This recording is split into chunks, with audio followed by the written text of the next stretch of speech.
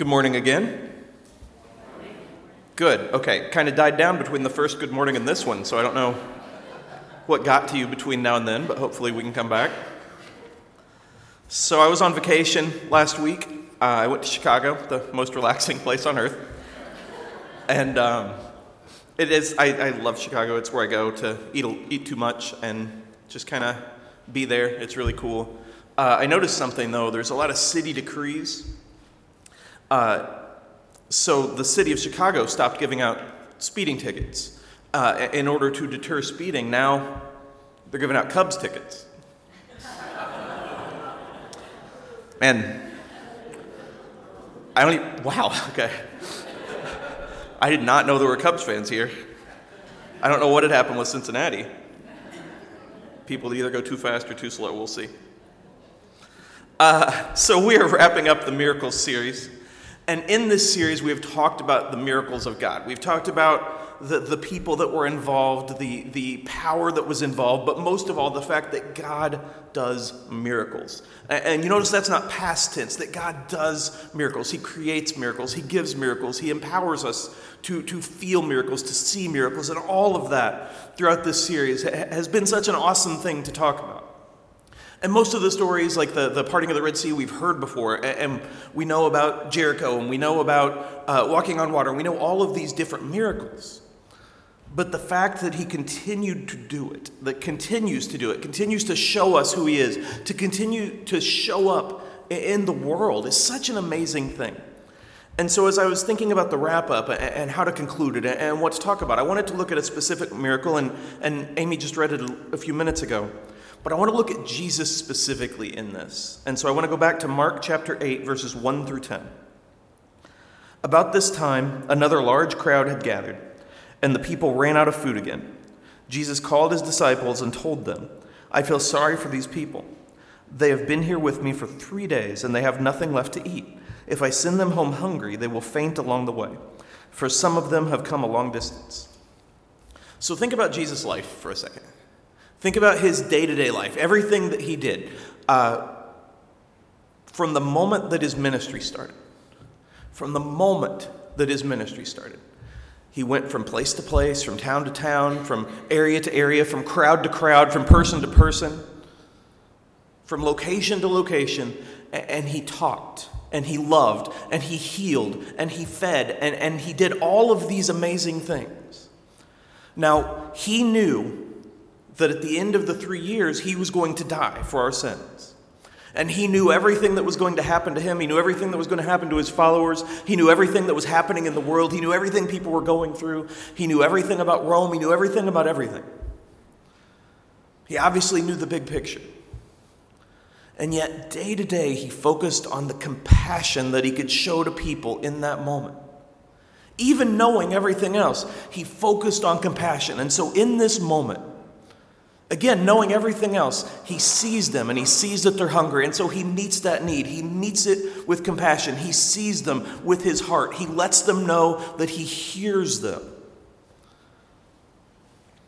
In a series about miracles, about big miracles, about amazing miracles, about powerful miracles, the greatest miracle of all is Jesus' love for us.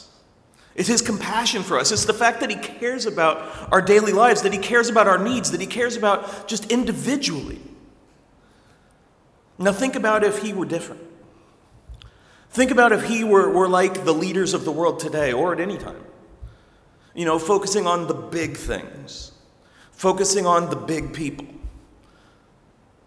the lobbyists, whatever you want to say, focusing on just a select number of things. Man, not a lot to get done. Imagine if he were like us, trying our best, doing our best, but, sometimes we get kind of frustrated because it never stops. And sometimes we get kind of tired because it's not very appreciated. And sometimes it gets kind of, because people aren't very nice to us. And we start to question things, and we start to question ourselves, and we stop, but he's not like that. He knew that some of those people in the crowd maybe were going to be among the ones that yelled at him while he was dying. Yet he still saw them in that moment. He saw their hearts in that moment. He showed his heart in that moment. He was our example, is our example, and he shows that miracle every day. And that's why this miracle that I'm talking about is so amazing. Because it's just kind of there. And it's not talked about a lot because there's a bigger example of it. But it's him showing compassion. It's him showing power. It's him showing love. It's him showing who he is, even knowing everything that is going on. I have a quote to share. I wasn't just bragging. We can't heal the world today, but we can begin with a voice of compassion, a heart of love, and an act of kindness. So often, we get discouraged because we see the way the world is, and that's easy to do. And we think, well, nothing I do is going to matter. I can't do this. I can't fix that. I can't change that. I can't save their lives. But what about moment to moment? What can we do in a moment? What can we do with a voice of compassion? A voice of compassion is the way that we speak to other people, the way that we speak in general, the way that we post, the way that we tweet, the way that we text. It's the things that come out of our mouths or out of our fingers. Do we have compassion in those words? How important would it be to be shown compassion in a world where it's very lax? A heart of love. That's our thoughts. That's our feelings. That's who we are inside. Even when we slam into the microphone, it's who we are. It's how we feel. It's how we know who we serve. It's Jesus in our hearts. And it's showing that. And then acts of kindness. That's doing good. That's being like Jesus. That's feeding people when they need fed. In whatever way that means. It's showing that compassion. Sharing that compassion. Whenever I use a quote, it varies whether I look up the quote first or if I know it or if I look up a topic and I find quotes that I like or whatever. It's a whole process. But I always research the name of the person who gives the quote. A, because you want to make sure that the person actually said it. This is hopefully not going to be a surprise, but sometimes things on the internet not exactly true. If that is a surprise, talk to me after, please. But B, I don't want to accidentally use somebody like Charles Manson or something. It's hard to come back from that one. But as I was researching Mary Davis in this quote, I found something interesting. It was attributed, long week. It was attributed to multiple Mary Davises. And that's interesting, so I had to look at each one. And, I had to check the most reputable source on the internet, Wikipedia. Please, if you have children or grandchildren, don't let them use that as a source for papers, although I've had people have me proofread papers where it's Wikipedia sources. But, I looked other places too. But as I was looking through all of these different Mary Davises, each of them had a comma and then kind of a couple words about who they are. And so one was an organizer for the Special Olympics, like someone who was instrumental in getting the Special Olympics going and started and continuing, like a big deal thing. One of them was a nursing instructor, so somebody who helps others become nurses and kind of works with people that are nurses and helps them. One was a librarian and a children's storyteller.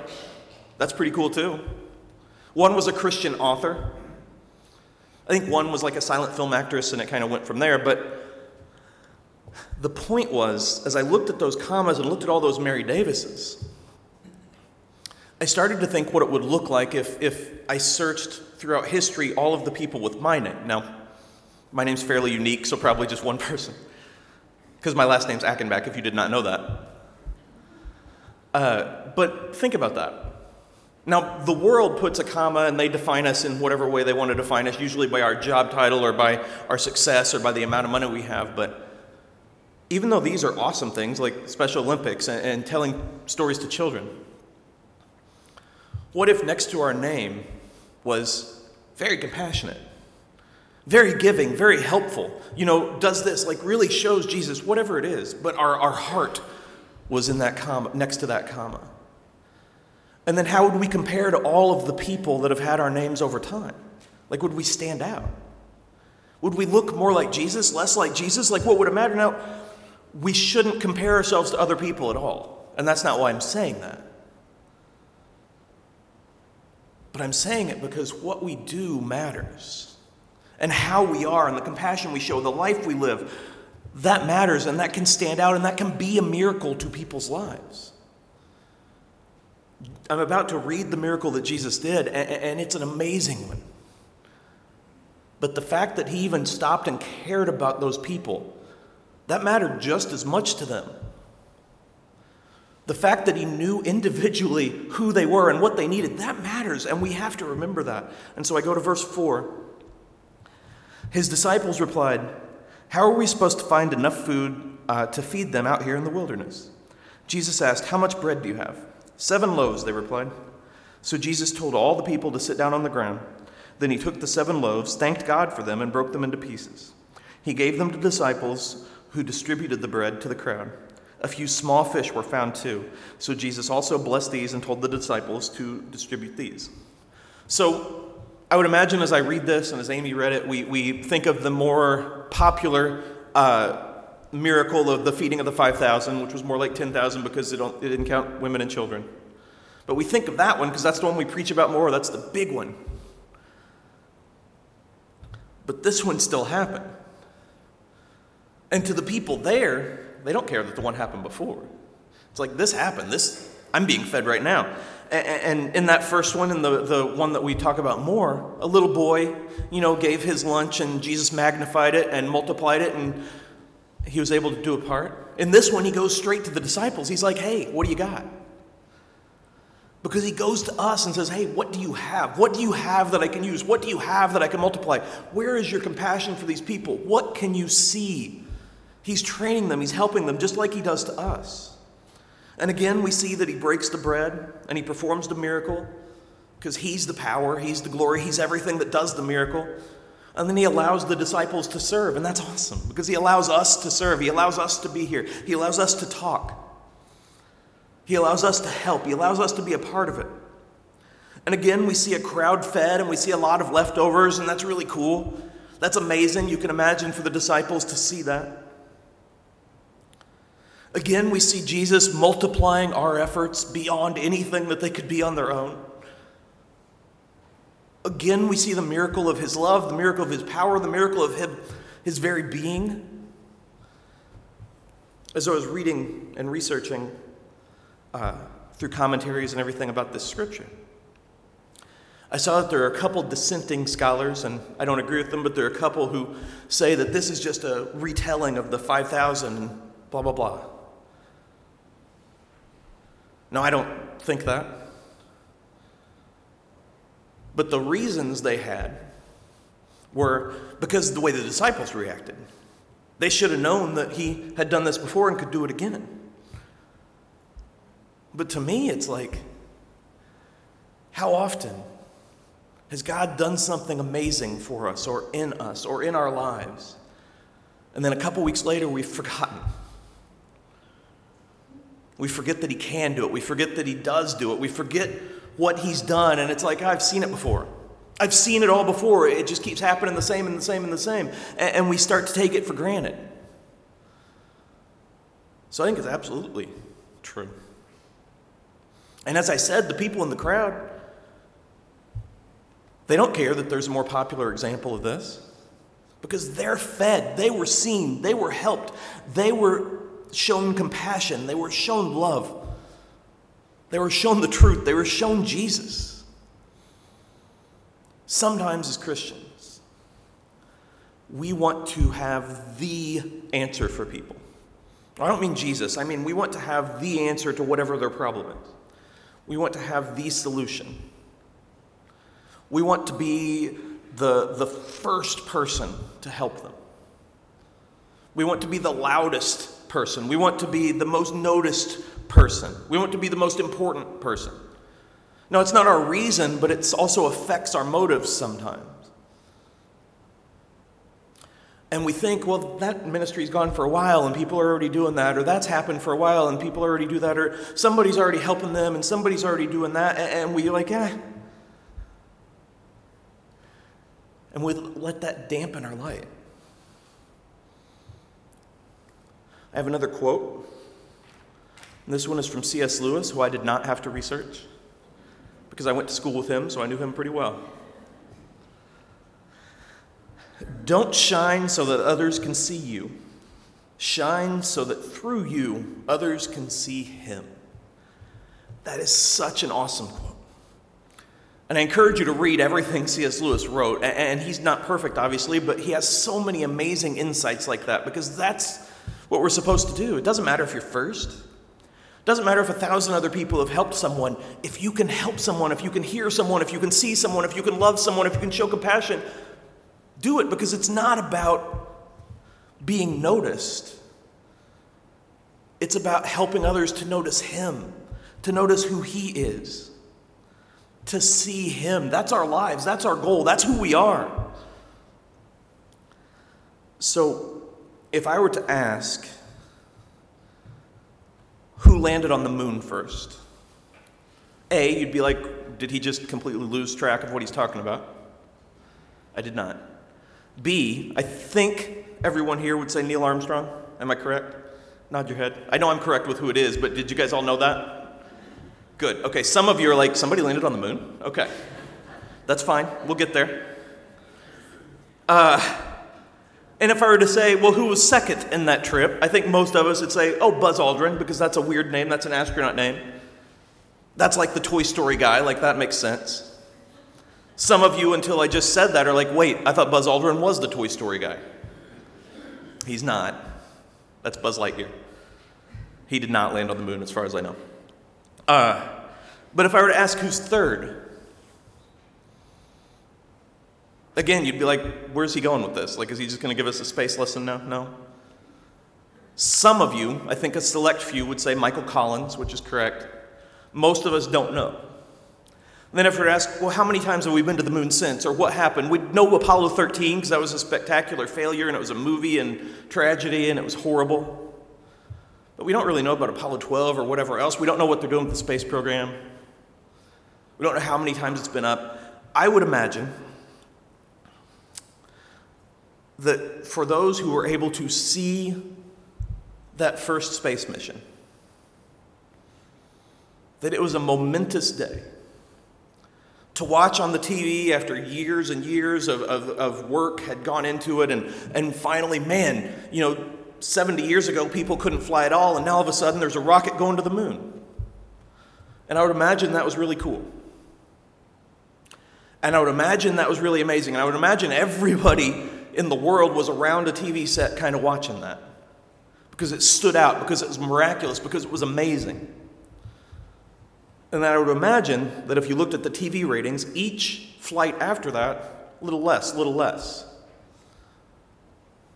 Because it became commonplace. Because it happened so much. Because we were used to it working. Because we were used to the effect. Because we were used to the fact that it could happen. It was still miraculous and amazing. Now here's what I'm going to ask you. Wouldn't it be amazing if compassion and God's love from us became so commonplace that people just accepted that it happened? Wouldn't it be amazing if we acted so much like Jesus in this world that people started to look like, oh yeah, they're acting like Jesus? Not because it's common, not because God is common, but because it was happening so much. How awesome would that be? How awesome would that be if we did it so much, if we lived out Jesus' life so much, so many people were doing it that everybody's like, yeah, that's how it works. Not to take it for granted, but to know, yeah, that's safe, that's here, that's who we are. It is not about being remembered. Michael Collins was just as much on the moon as Neil Armstrong. It's not about being noticed. It's not even about being right. It is about lighting the way for others to see him. It's about shining the miracle of his love, the miracle of his compassion, the miracle of his truth, the miracle of him to everyone else. Excuse me. That's what we get to do. That's what we're called to do. That's what we're able to do. And it's so awesome that we are able to do that. And it's also so important that we do that because it is very much missing in the world today. And often we will sit and we will comment about how much compassion is missing or how much this is missing or how much is that is missing while we're just sitting there watching it be missing. Maybe it's missing because we're sitting there watching it instead of out there showing it. One more next scripture. Verse 8. They ate as much as they wanted. Afterward, the disciples picked up 7 large baskets of leftover food. There were about 4,000 men in the crowd that day, and Jesus sent them home after they had eaten. Immediately after this, they got into a boat with his disciples and crossed over to the region of Dalmanutha. So Jesus finished the miracle. It's a powerful miracle. It's an amazing miracle. It's not anything anyone else could do. He fed them, he heard them, he saw them, he loved them, and then he left to go do it again. I believe behind me there's a typewriter that says "To be continued." That's my title. That's not just Jeff's going to talk again. Although I am, obviously. To be continued. He worked, did everything, gave everything, and then he went and he did it again. He continued it. Because God's love is to be continuously shown. His compassion is to be continuously shown, to continuously light it out and give people that love, that give people that chance, give people that truth, give people that hope. The work, the ministry is to be continuously done. And it's hard. It's hard because often people aren't very appreciative. I mean, Jesus was perfect, is perfect, and he wasn't even appreciated. So he said, hey, they hated me, they're going to hate you. So it's hard, and it's hard because it never ends. It's hard because there's always more to do. It's hard because there's always someone else that needs help. It's hard because there's always someone else that just needs to be heard, needs to be helped, needs to be loved. But man, it's great because it always continues. Because there's always someone else who gets to be helped. Because there's always someone else that we have a chance to love. Because there's always someone else that we have a chance to help. Do you see the difference in how we can look at things? The series is about miracles. His love in our lives, his forgiveness in our lives, his compassion in our lives is the greatest miracle, and it's on us to show that, to live that. And again, how? How? Because it's so hard, and because it's every day, and because not everybody even wants it. We have one more scripture. This is from Colossians 3:23 through 24. Work willingly at whatever you do, as though you were working for the Lord rather than for people. Remember that the Lord will give you an inheritance as your reward, and that the master you are serving is Christ. We're not doing it for ourselves. We're not even doing it for other people. We're doing it for him, to show him, to live him out, to be like him.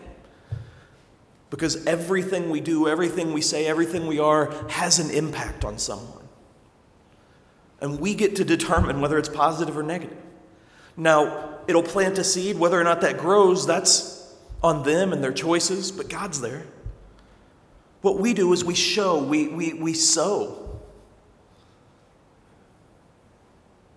We give everything we can because we are doing it for him. We are doing it in him. He is the one we are serving. He is the one we are showing. We live for him. We live like him. We focus on him. And that's how we keep going, because we know he is there, because we know he went through it, because we know that he set that example for us. It's not about whether you like somebody, not about whether you agree with them. Ultimately, none of that matters. Because we are shining his light, because we are showing his compassion, because we are bringing his miracles. Because we are to be like him to a world that desperately needs to see that.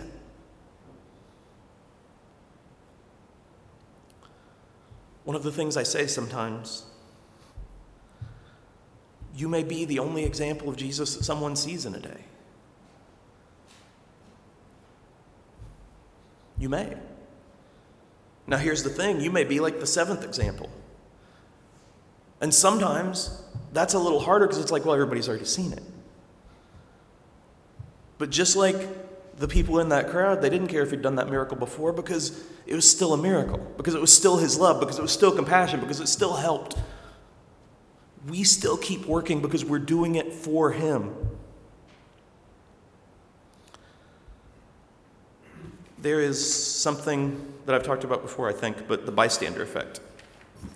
And it's usually talked about in crime and true crime and things like that. And it essentially means that if someone sees a crime or someone sees something happen that they know is wrong or know is bad, they often won't call the police or turn it in, because they're like, somebody else will do that. Somebody else has already done that. It's not I don't care, I don't care what happens. It's somebody else is going to do that, or someone more confident, someone more capable, someone more able is going to take care of this. And that's why a lot of things go unreported. I believe that our lives are like that sometimes. Somebody else will show them love. Somebody else better than me will show compassion there. Somebody else better than me will show Jesus. Someone else has already been there. Who cares? Do it anyway. What's the worst that can happen is you show it twice? I don't know about you, but I could do with a couple doses of compassion. The series was pretty cool, because God's miracles are always fun to talk about, and they're always amazing to talk about. And often we think, why don't we see them as much anymore? They're still there. And we get to go out and be those miracles to other people's lives, and show that compassion to other people, to point the way to him, because that's what he has done for us. That's all I got.